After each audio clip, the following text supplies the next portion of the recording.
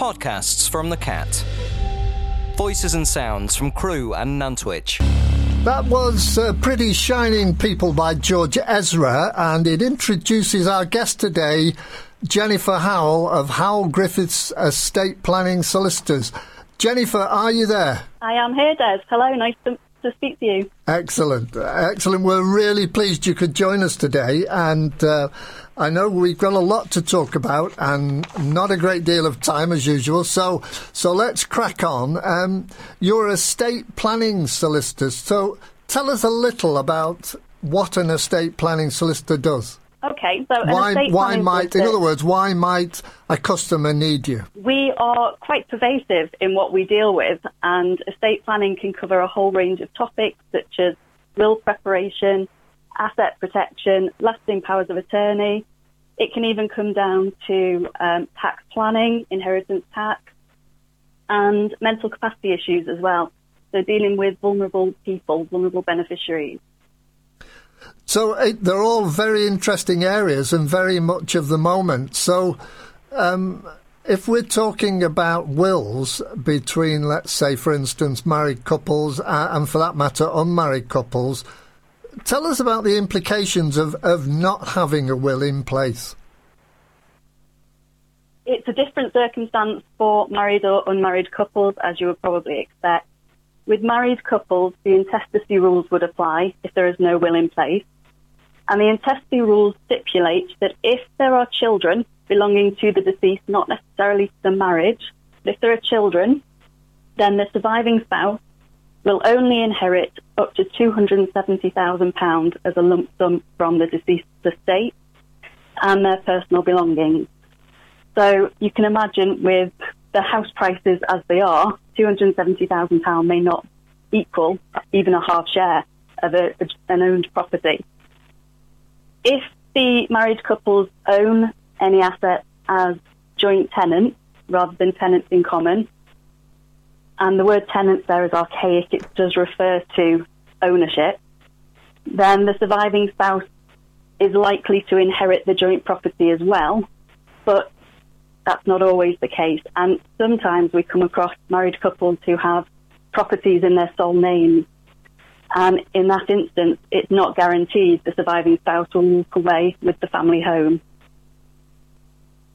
So you talked about tenants in common there, and that's a term I've heard used, but I wouldn't know what it meant. Okay. So joint ownership is where if one of the joint owners dies, the survivor inherits the property absolutely. There's no question. It doesn't pass under the will. Tenants in common, and that's more common between second marriages or people who have undertaken some form of tax planning. That's where they own a defined share of the property, usually about a half share, and they gift their half share under the terms of their will. And if they're without a will, then their half share passes under the intestacy rules. And again, if there are children, either of the marriage or from a previous relationship, the surviving spouse can end up owning their property alongside the child or children, whether or not they're minors, whether or not they're adults. So it gets very complicated. So I can see that it would become really complicated. So a will would overcome all those problems? Yes, it would. The benefit of a will is that you can set a tax plan, you can factor in other tax relief, such as business property relief, agricultural property relief. You can plan to protect assets from the survivor's future care, possible remarriage, divorce, bankruptcy. You can pass certain foreign assets under a UK will now. You can provide for the vulnerable or disabled persons within the family, and you can prevent the survivor effectively from disinheriting the deceased chosen beneficiaries in future. So I see. And what about because it is a real issue at the moment with elderly people owning. So you've got an elderly couple that own their own property, and the estate wants to liquidate that if there is care involved. So So is a will important in that respect? It very definitely is, yeah. You can't circumvent care fees. There's such a rule as the deprivation of assets rule, but that's if you're trying to prevent the survivor from using the estate to pay for care. There are certain trusts and provisions that we can put in place in a will which enables the survivor to have better long-term planning using the combined estate. So if the surviving spouse needed care and ran out of money at the point where they were in care, the local authority become the funder, and they would potentially move that surviving spouse to a more cost-efficient care home. If we use a will to better plan and provide the survivor with a longer chance of being self-funding, there's less chance for the survivor to run out of money in future and be at risk of a move. So it's hugely important in that respect, then, and obviously the children are older then, and presumably they get more involved, and that would take us on to this lasting power of attorney. So if you can just explain what that means in layman's terms. Absolutely, yeah. So there are a couple of types of lasting powers of attorney. There are two for your personal affairs, and there's one for business affairs. So for personal affairs, which is most pertinent, there's the finance power of attorney and the health power of attorney. And it's crucial to point out that there is no such definition of the term next of kin in law. So even with spouses, if one spouse lost capacity, the other spouse wouldn't be able to make health decisions for them simply because they are married. You have to have a power of attorney document in place. And even if you had joint assets together, if one joint owner of a bank account lost capacity, the capable owner cannot just go along and access the funds in that joint account. It would be frozen by the bank. So a power of attorney is very, very important to ensure if something happened to a person's capacity today, there is somebody appointed to make decisions for them within the hour, effectively. As long as the document is in place and registered with the appropriate regulatory body, then their attorneys can make decisions for them as soon as they need to. That's really interesting. Now, I wasn't aware of that. So a bank account can be frozen by the bank. So how would that be unlocked so that the surviving or the other partner can survive financially? It's a long-winded process. It's an application to the Court of Protection called a deputyship application. A deputy is a very similar appointment to an attorney, but they are appointed by the court rather than chosen by the incapable person themselves. So it could be anyone. It could even be a local authority that applies for deputyship if no one else is acting proactively.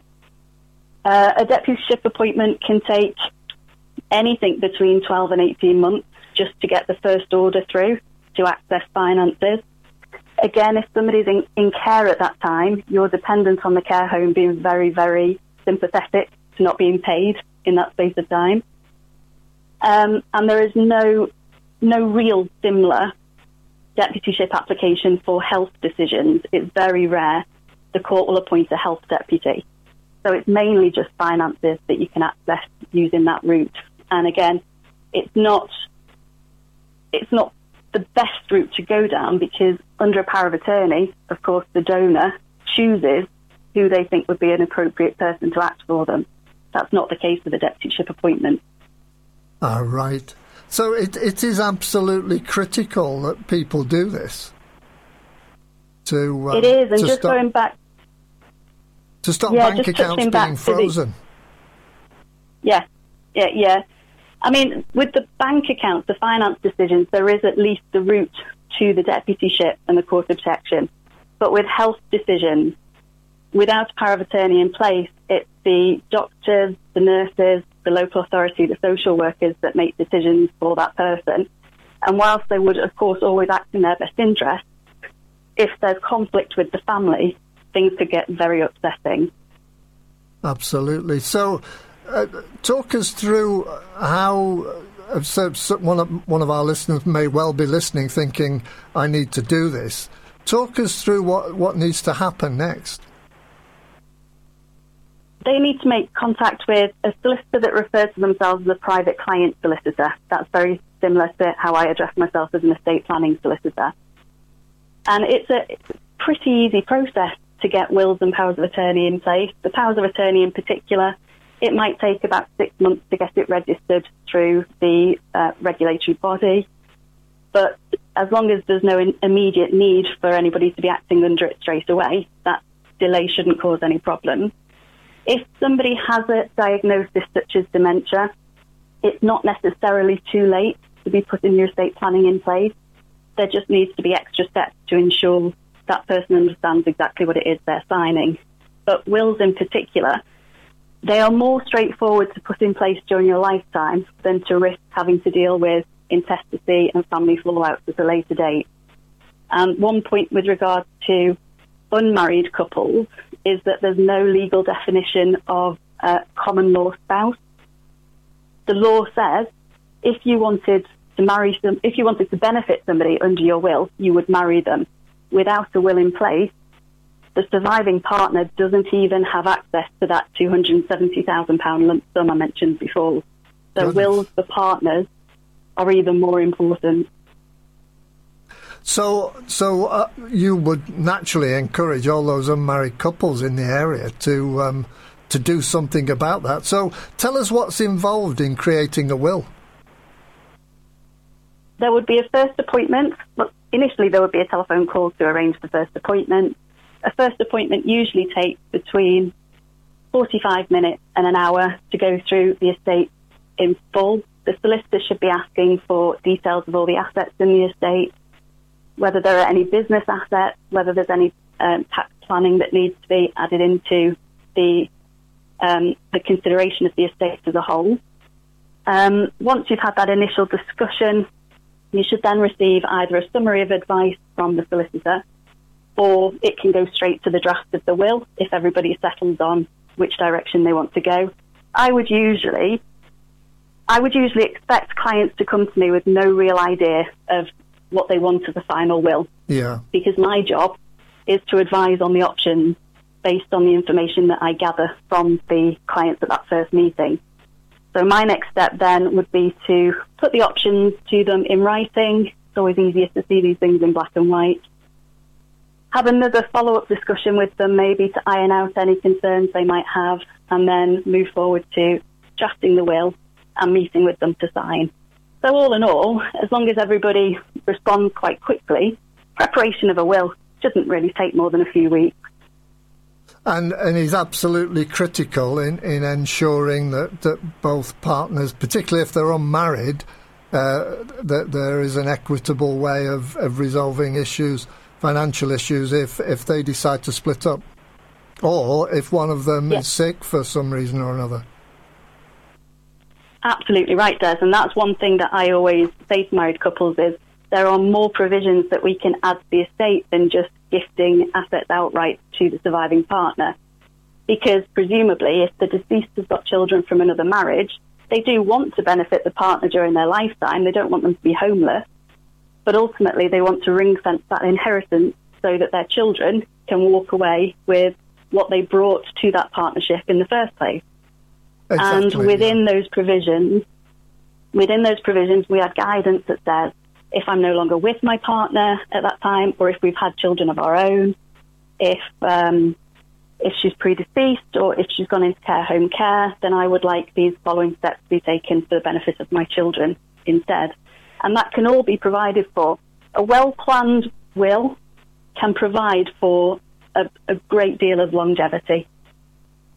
Okay, so I think we'll have probably uncovered quite a bit of information there that is critical to married couples, unmarried couples, and particularly elderly people in regard to lasting powers of attorney. So how do people get in touch with you, Jennifer, if they want to discuss about anything that we've spoken about this morning?